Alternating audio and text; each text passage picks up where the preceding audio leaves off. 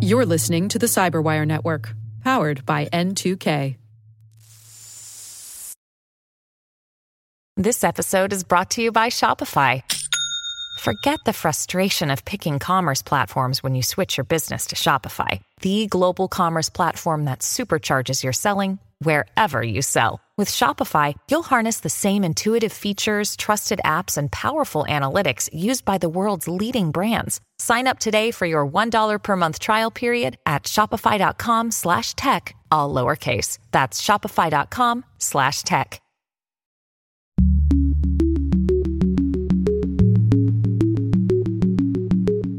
2006, Zuckerberg asked the world to start using our real names on the internet. Prior to that, it never happened. And the world kind of ran breakneck speed towards that.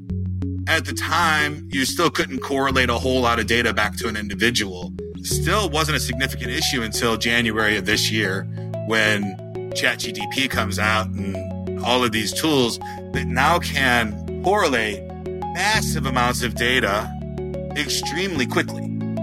Hello, everyone, and welcome to Caveat, the CyberWire's privacy, surveillance, law, and policy podcast. I'm Dave Bittner, and joining me is my co-host Ben Yellen from the University of Maryland Center for Health and Homeland Security. Hey there, Ben. Hello, Dave. Today, Ben has the story of a proposed law regulating IoT devices from an unlikely sponsor. I've got the story of a novel proposal to limit social media platforms. And later in the show, my conversation with Ken Cox from custom private cloud provider Hosterian. We're discussing the dark side of AI and how to safeguard your privacy. While this show covers legal topics and Ben is a lawyer, the views expressed do not constitute legal advice. For official legal advice on any of the topics we cover, please contact your attorney.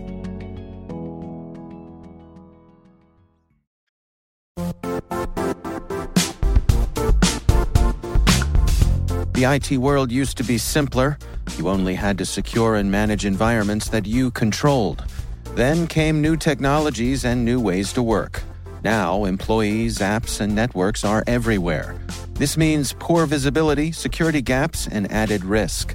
That's why Cloudflare created the first-ever connectivity cloud. Visit cloudflare.com to protect your business everywhere you do business. All right, Ben, we've got some interesting stories to share this week. Why don't you kick things off for us here? So I love my story this week. It is about a proposed bill in the United States Senate called the Smart Devices Act, and it is sponsored by none other than Senator Ted Cruz. Okay. Not known as being an advocate for any type of digital privacy, although he might disagree with that contention, but certainly not somebody who frequently co-sponsors bills with members of the opposite political party, which is what he's done here. Really? So the Smart Devices Act would introduce a layer of regulation for smart devices. Mm-hmm. It would require the manufacturers to put a warning on these devices to clearly disclose whether these appliances have listening devices, cameras, or other spying technologies.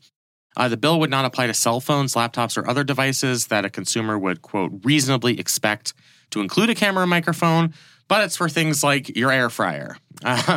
What you might not expect is spying on you, but we've had all of these incidents where smart devices have listening capabilities or cameras that end up really confusing consumers. Sometimes they could be used in law enforcement investigations.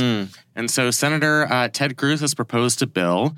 He is the ranking Republican on the Senate Commerce Committee, and he has proposed this with the chair of that committee, a Democrat, Maria Cantwell of Washington.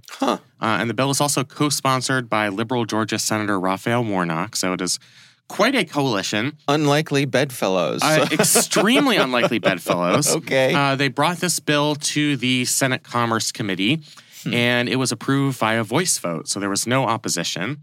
You think that this is kind of a common sense piece of legislation. It's not an overly burdensome requirement on these companies. They just have to put a notice that would reasonably inform consumers that their devices had cameras, listening capabilities that might not be immediately recognizable to the people who have purchased them. Okay. So where this gets interesting is Senator Ted Cruz went to the Senate floor to extol the virtues of this bill. Mm-hmm. He talked about what's happened in Texas, the state that he represents, where energy companies, because they've had access to people's smart thermostat devices, are controlling the thermostat from centralized locations against the knowledge and perhaps the wishes of Ted Cruz's constituents in Texas. Basically, and my energy company does this here in Maryland, preventing me from turning my thermostat down to a particular temperature when the system is strained. So there'll be a cap at 76 degrees for air conditioning as opposed to how I prefer it, which is, icebox level. 65. Yeah, exactly. Well, and also I'm signed up for that program as well, but in exchange for that, you get some kind of a discount or something too. Yeah, I enjoy the discount. I mean, it makes my energy bill go from extremely expensive to just very expensive. But yeah, I'll take it. Sure. Part of it does bother me that I can't control my own, just the concept of it that I can't control my own energy consumption. Yeah. And I think for somebody like Ted Cruz, who has made a career out of the government being too involved in people's business, I think it's appropriate for him to be concerned that some large entity is stepping in for the place of individual decision-making. Yeah. And in this case, it's being state-regulated energy companies. And regardless of what you think about Ted Cruz, and I would say personally, not a fan. Yeah. But I think you have to acknowledge when it comes to, speaking on the floor of the Senate, he's a skilled orator. Oh, yeah. The guy went to Princeton, Harvard Law School, I believe. Very smart guy, was the Texas Solicitor General. So, he certainly knows how to make arguments. Yeah. So what the really interesting thing that happened here, and I will admit that I only discovered this by going down the YouTube algorithm rabbit hole, is that Ted Cruz brought this to the Senate floor, gave a speech extolling the virtues of this legislation, then asked for unanimous consent that the bill be read, considered, and passed, and sent over to the House of Representatives. And the unanimous consent request was objected to by none other than Senator Rand Paul of Kentucky. So Rand Paul's contention is that this bill would actually take power away from the consumer, that the consumer should decide which products to purchase based on the type of notification that the consumer gets. So if they buy an air fryer that isn't upfront about the services that they're using, whether it has a camera or listening technology, then consumers and consumer groups through the free market can demand products that are more protective of individual privacy. Okay. And Rand Paul and Ted Cruz, two senators who usually align on everything, got into a real argument, a real you-know-what match on the Senate floor about this legislation. Paul was basically saying that this is introducing a new unnecessary layer of government regulation, that it was going to end up driving costs up on consumers. Ted Cruz responded by saying, that's absurd. This is a de minimis regulation. We're not preventing these companies from having cameras or listening devices or related technology on their devices. We are just having an option or having a requirement that consumers be adequately informed of these features. And this fight went on for quite some time. In our show notes, we'll post a 10-minute YouTube video of the two of them sparring, which for nerds like myself is quite a 10-minute display of entertainment. Well, what did you make of their respective arguments? I certainly found myself far more sympathetic to Senator Cruz. I do think this is a de minimis regulation, and simple transparency and giving the consumers the knowledge that the product they're purchasing has the ability to, for lack of a better word, spy on them in their own home, I think is very reasonable. Yeah. I don't think it's going to be much of an added cost for these companies to add that type of warning. Many of them already do, in one way or another, include that on various disclosures. I think, at least for my taste, the libertarian position on this, which is, let the market regulate itself, and if consumers really desire this level of transparency and privacy protections, they will purchase devices from manufacturers who include these protections, I think is a little naive. Right. How could they make that decision if they're simply ignorant of the state of things. Exactly. I don't think they can. So I was in a very rare position of just nodding my head to Ted Cruz when he was making a speech on the Senate floor, which it felt very weird to me. Then there's the extra matter, and I know this is really getting in the weeds here, of Senate procedure. So Ted Cruz made the point that if this actually went up for a vote, it would probably be 99-1, with Rand Paul being the only senator in opposition. That might be a slight exaggeration. I could probably nitpick. Maybe you get up to 5 senators in opposition. But I think the general point stands that this passed the Senate Commerce Committee unanimously. It's going to have very broad support in the Senate. Right. Bipartisan. It's bipartisan, exactly. Yeah. The way the Senate works is everything requires unanimous consent. If you don't achieve unanimous consent, you have to go through a very arduous, time-consuming process for getting anything to the Senate floor, whether it's a nomination or it's legislation. So you have to invoke cloture first on a motion to proceed to that legislation, and then a certain number of hours has to go by, and it's legislative hours. So that can, in real life, take a period of days. Then you have to vote on cutting off debate on the motion to proceed to a bill, which is extremely silly. That's another 30 hours. Then there are opportunities to offer amendments, unless you use procedural tools to cut off amendments. But then you'd have to file cloture on the final bill. That takes some extra time. And Chuck Schumer, the majority leader, controls the Senate floor, and he has his own priorities of what he wants passed, namely Joe Biden's judicial nominations and a defense authorization bill. So he's not going to prioritize a rather parochial piece of legislation. I wouldn't say parochial, but a piece of legislation that's relatively small scale, like the one that Ted Cruz is proposing. So the outcome is, by Rand Paul going to the Senate floor and objecting, that effectively kills this bill. In an ideal system, is it good that one senator's rather, I guess I would say, quixotic objections to this end up carrying the day because we have this process of unanimous consent? Right. I think that says a lot about the relatively arcane procedures of the Senate, and it's just not very good for democracy. This seems like it is a bipartisan idea. On the merits, it seems to me to be the correct thing to do, to give people this constructive notice. And it's just weird that one senator can come to the floor and basically put a stop to this entire piece of legislation. So it's interesting for that reason to me. I would highly recommend watching the video if you want some Cruz on Paul action, if you're into professional wrestling, figuratively among politicians. Right. So enjoy. Right. Aren't we in a similar situation with some other legislation, some military stuff, where there's a senator holding up, I want to say, some funding because he is against the military paying for soldiers to be able to travel to different states to get abortion health care, that sort of thing? Yeah, so it's even beyond that. This is Senator Tommy Tuberville of Alabama, former coach of the Auburn football team, I believe.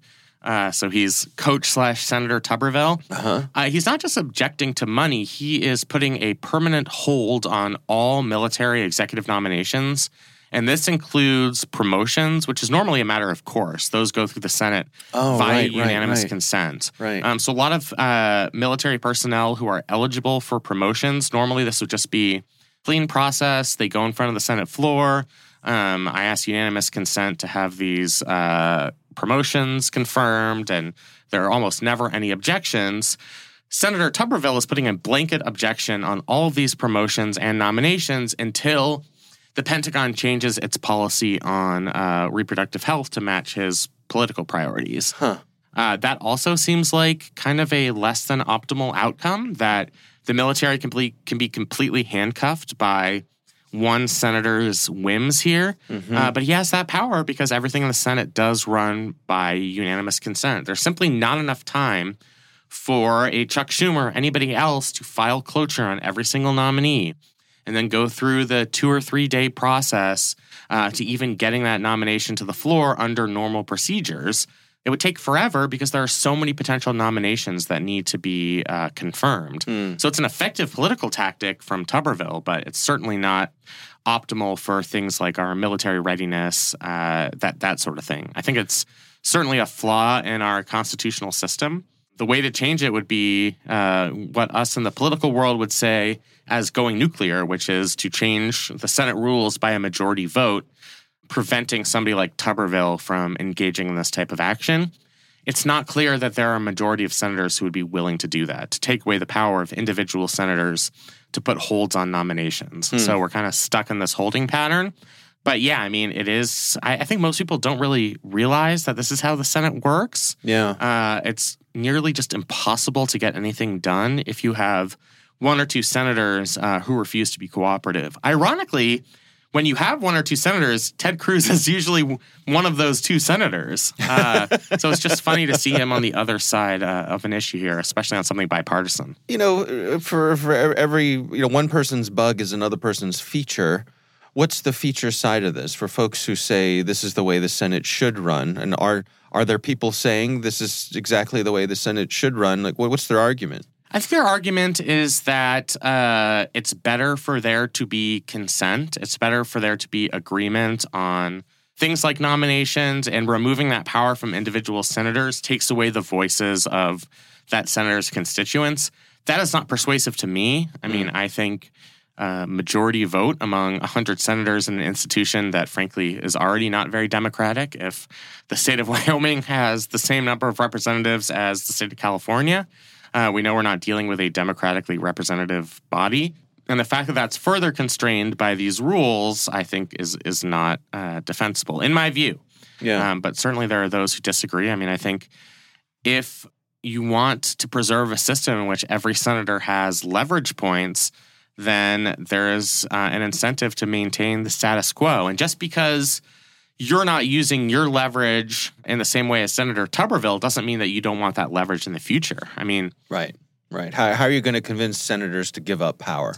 Exactly. Right. So let's say you're somebody like Ron Wyden, and he wants to go through a gambit like this in the future on his own hobby horse. Yeah. So let's say he has a major objection to the actions of the security state during a, Ron DeSantis administration. Right. He would have the power in that circumstance to do the same thing and put a hold on all CIA, NSA, DNI nominations until they change a policy to please his interests. And I don't think senators necessarily want to give up that power.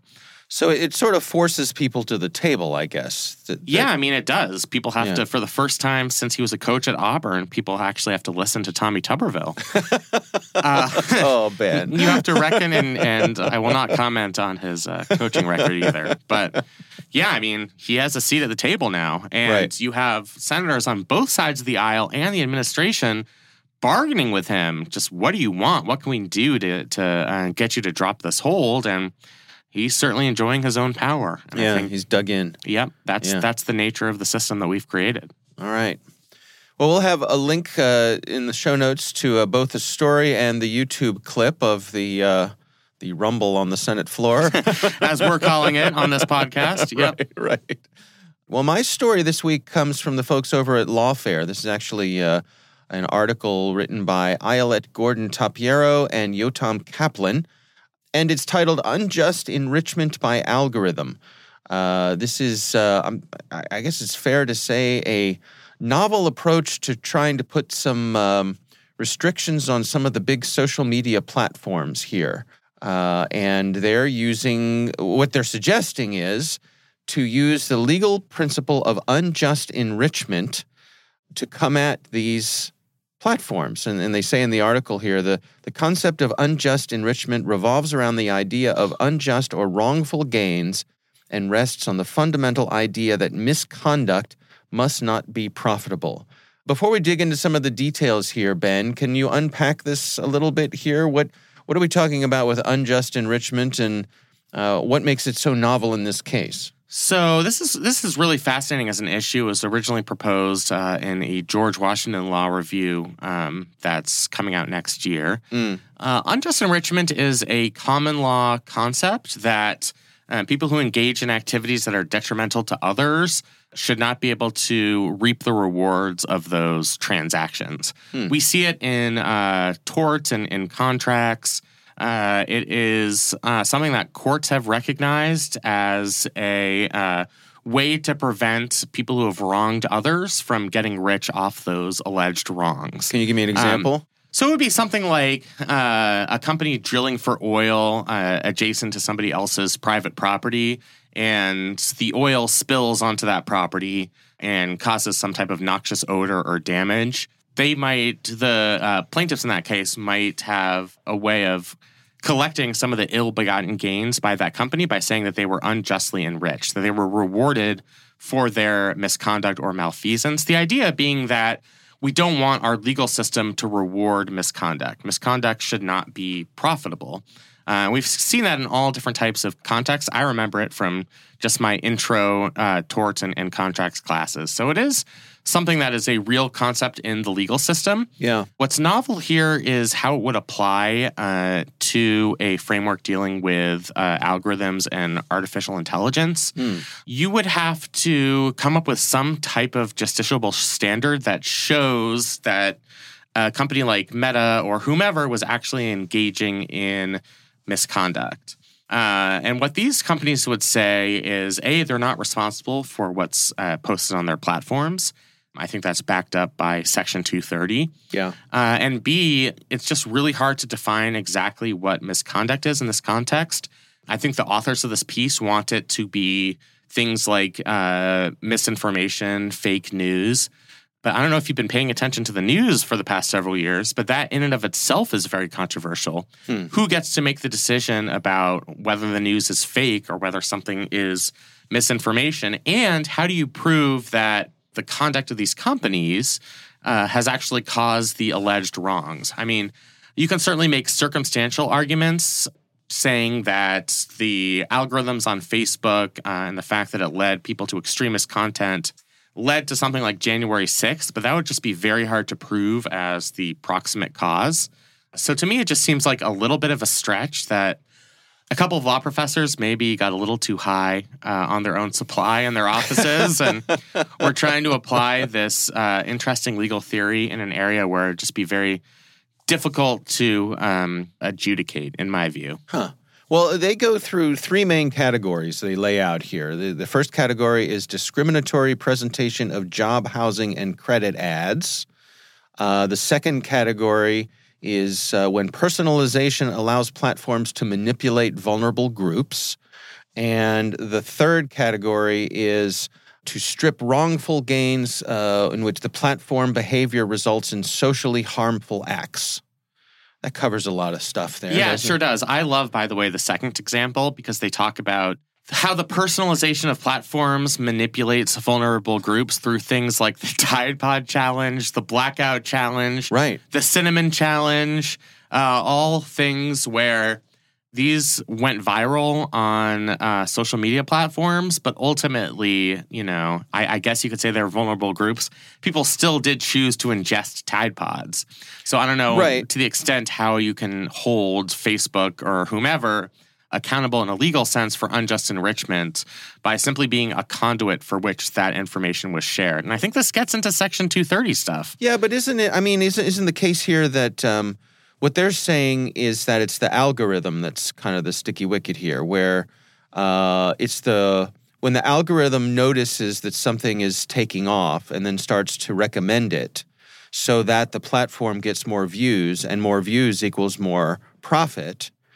I think what they're trying to do here is hold them responsible for the algorithmic recommendation and the profiting off of that algorithmic recommendation, rather than, an organic growth of popularity of something. It's such a sticky issue. I mean, remember we talked about this with Gonzalez v. Google? Yeah. At what point is the algorithm actually content created by that platform? You know, how much of it is their own creation, or how much of it is just this simple service like you see on any search engine, for example, of because you search this, we think you will like this. Mm-hmm. And at what point is that cut down on the shield of liability from something like Section 230? Mm-hmm. All I'm saying is I think that the companies would hire the most expensive lobbyists to fight tooth and nail against this type of legal doctrine being adopted. Right. And it's a really interesting theory.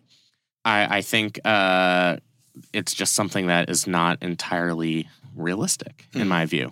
What about I think their overarching principle here, their approach is, if we believe that these platforms are doing harm, can we take away the profit motive that comes from what we're saying is those harmful actions? Yeah, but everything they do is for profit. And in some sense, the harms are pretty diffuse. They're not always fairly traceable to the actions of these companies. It's very hard to prove that the wrongful action or the thing that hurt somebody else, including vulnerable populations, is directly attributable to what happened on one of these platforms. It's just hard to make that work in practice. Do I think that in theory we should stop rewarding these companies from engaging in behavior that hurts other people? Would I like to take away the profits of a company like Meta for making it so easy to provide false information? Would I like to personally confiscate the wealth of Elon Musk, who has ruined my favorite social media platform? Yes, I would. I would like to seize all of his assets for myself and buy a nice yacht. Right. I just don't think from a legal standpoint it's something that's going to be easy to deal with in practice. And it's novel in the way that the legal system would interact with the algorithms on these platforms. We don't know if it would, be an effective deterrence, and we don't know, basically because we don't know how well the courts will hold these companies liable for some of the negative outcomes that have alleged from their activities. I see. All right. Well, we will have a link to this article in the show notes. And of course, we would love to hear from you. If there's something you'd like us to consider for the show, you can email us. It's caveat@n2k.com.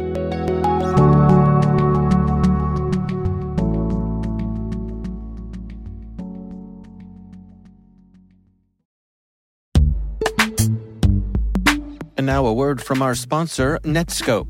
Netskope is a worldwide leader in SASE and Zero Trust. Its unified platform, Netskope One, provides optimized access and Zero Trust security for people, devices, and data anywhere they go, helping customers reduce risk, accelerate performance, and get unrivaled visibility into any cloud, web, and private application activity. To learn more about how Netskope helps customers be ready for anything on their SASE journey, visit netskope.com.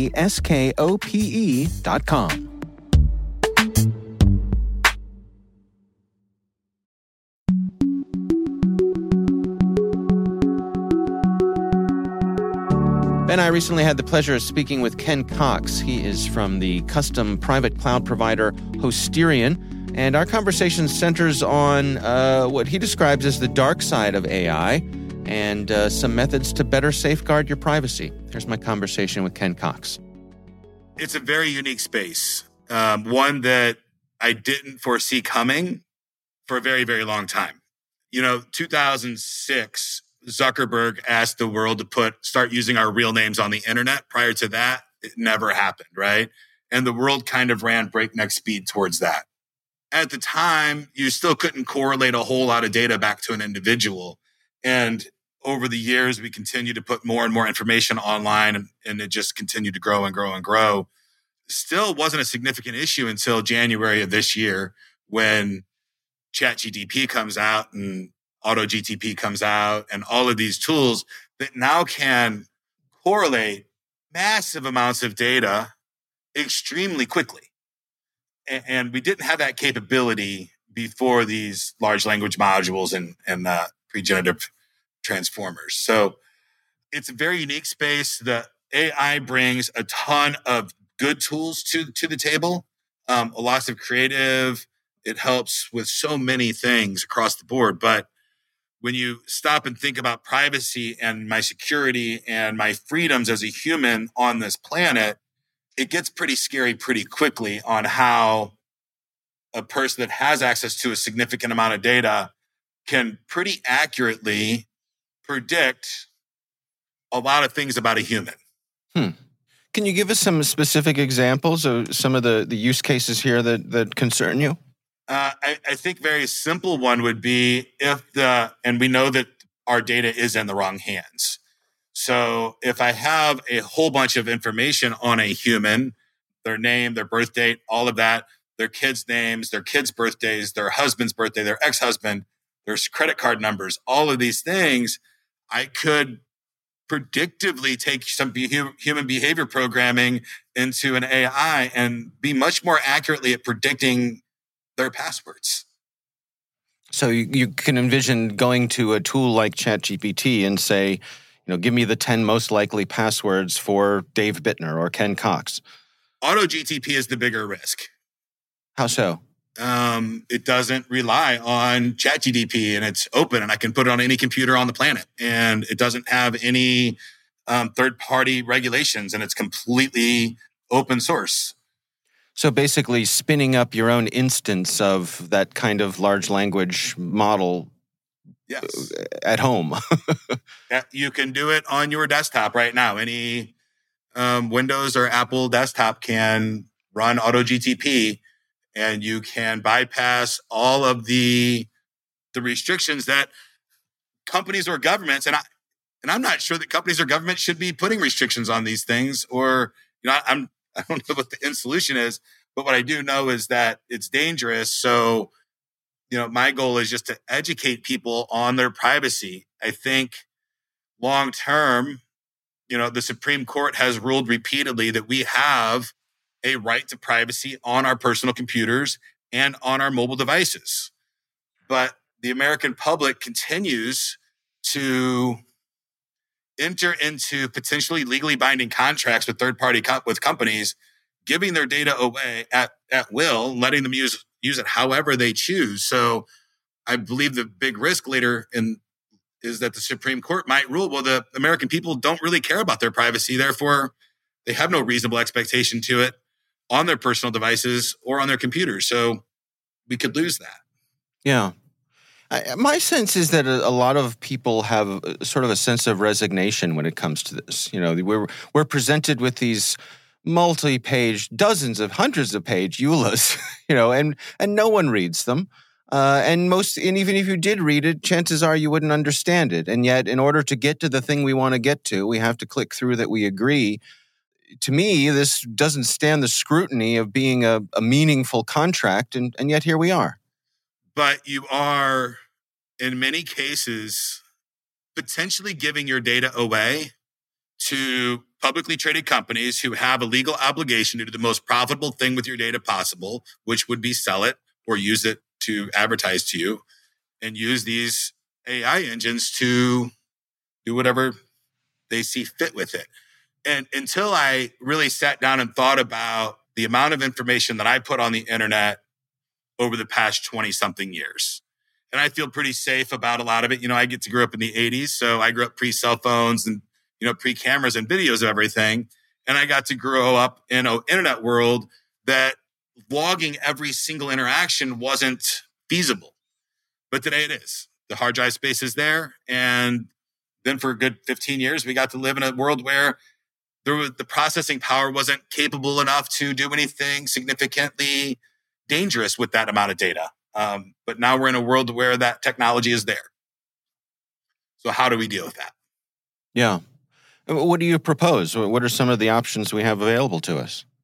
So one thing that we've created to help this problem, and, again, I'll date myself. I'm a kid from the 80s, and knowing is half the battle. So we created something called PPGS, which is a privacy policy grading system. You can find it at ppgs.global. We wrote a rubric system, so a grading level A through F for a privacy policy. We allow a 13-year-old child to go to a website and give their privacy away, and we expect them to be able to read a legal document and understand the possible ramifications of giving a corporate company personal private information about themselves and let that company store it for an indefinite amount of time and use it to their best interest. When you think about how this looks for a 13-year-old over 20 years, that's a pretty scary thought. So we wanted to create a rubric system that a 13-year-old understood, an A through an F system, right? So we do risk assessments all the time, and we have to do risk assessment probability versus the catastrophic risk potential. So we're allowing anybody to sign these contracts, and we're not properly advising them of their risks. And I think that that's wrong. I don't think you should have to have a legal degree to send an email. What about what some of the other parts of the world are doing? Things like GDPR. Do we need a version of that here? My thought is I'm a huge fan of capitalism. I don't know how it works with the amount of AI and robotics that we're going to see over the next 10 or 15 years. I think that the market should fix this problem before the government has to step in. I think the market, tools like PPGS and other providers can start taking accountability for how they handle data before a government steps in and makes those decisions. I trust the market more than I trust the government to do that. Is it fair to say, though, in this case, it seems to me we have ample evidence that perhaps the market is not self-correcting, at least not up to this point? I agree with you, unfortunately. and that's why we're doing our part to make that attempt. I think that for us to grade the process a million privacy policies, that wasn't possible for us prior to this AI movement, right? Before GPT was really at 3.5, did we have the capability to write robots that went out and searched for privacy policies and publicly facing documents that people are signing and giving away their data rights to, get that and process it, read it, and then display a result. Things that we do a rubric, so we give a letter grade, and then we also give a basic synopsis of the privacy policy written at a 9th grade level, just one paragraph that gives the risk. If you share your data with this company, then you could they could potentially publish your data forever. What are your recommendations for individuals then, for folks who are concerned about protecting their privacy? Any words of wisdom? Do some research. If the service is free, you're the customer or you're the product, right? So if you're using an absolutely free service, understand what you're doing, right? Take some time to educate yourself on, how companies might use your data. And I'm not saying don't use these services. I'm just saying be careful of the information you share on them, specifically for our youth. I'm terrified of, decisions that a 15-year-old person would make in their life online and how that could be brought back against them later in life. It's just a terrifying thing. And now we have the storage capabilities and the processing power to do that. Yeah, it really is a different world. It sounds like you and I are around the same age. Like you, I grew up in the 80s, and I think I'm thankful every day that there wasn't the type of recording that there is today with the things that we did and the things we got away with or the things we thought we got away with that we probably didn't get away with much. But there are those who say that, with each generation, these sorts of changes happen and this upcoming generation will adapt.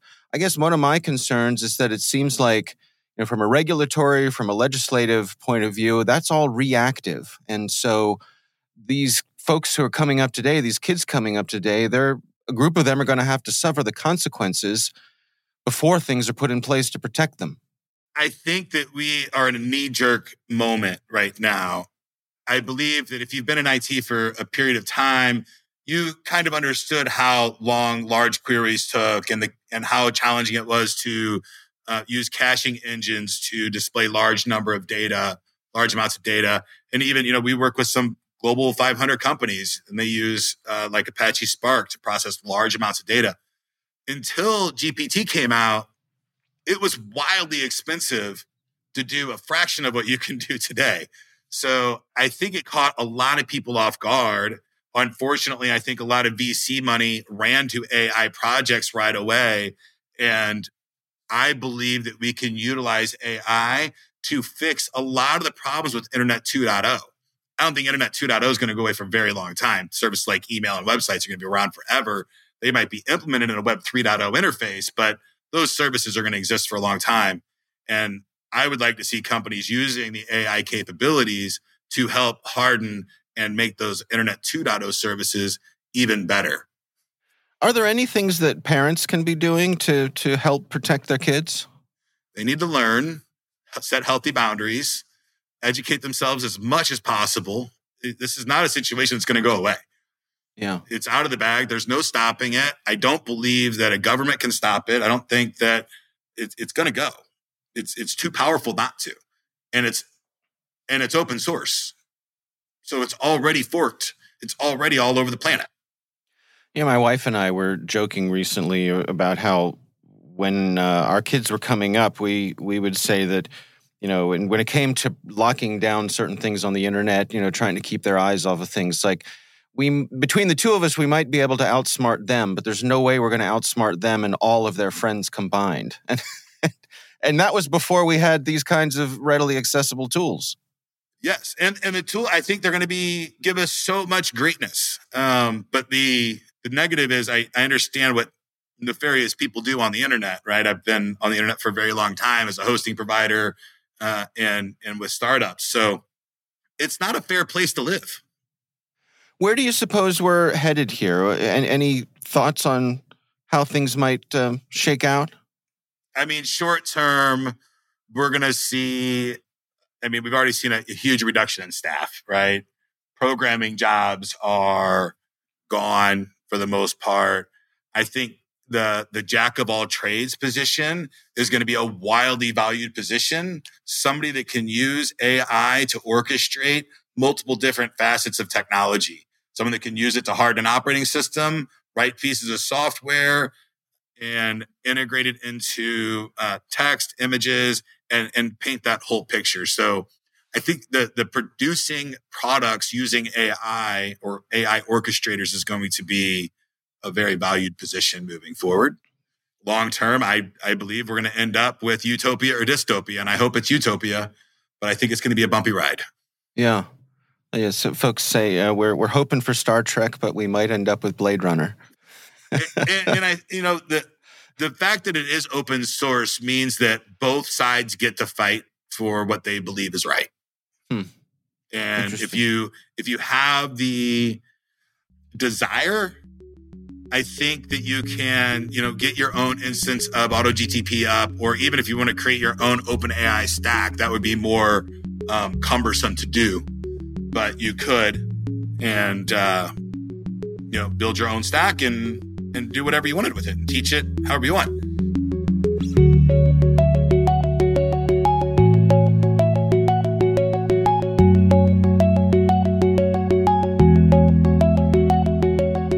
Ben, what do you think? It was a really interesting interview. I'm very intrigued by the product that his organization has produced, which would, in lieu of actually having to read these EULAs or terms and conditions, would have kind of a checklist system where somebody could research it themselves and let the fancy lawyers read that information and summarize it and provide some type of score. I think that sounds really, really like a major improvement in theory.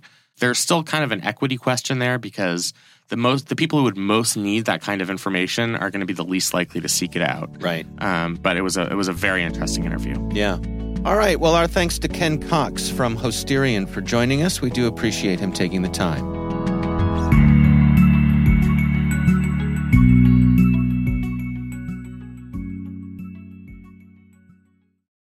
Another day is here, and you're ready for it. What to wear? Check. Breakfast, lunch, and dinner? Check.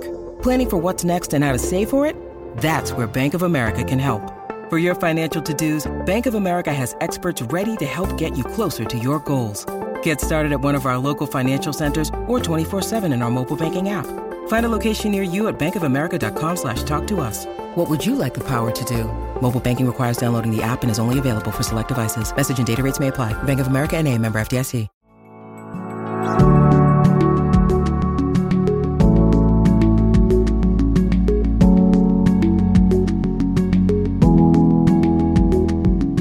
That is our show. We want to thank all of you for listening. We'd love to know what you think of this podcast. You can email us at caveat@n2k.com. N2K Strategic Workforce Intelligence optimizes the value of your biggest investment, your people.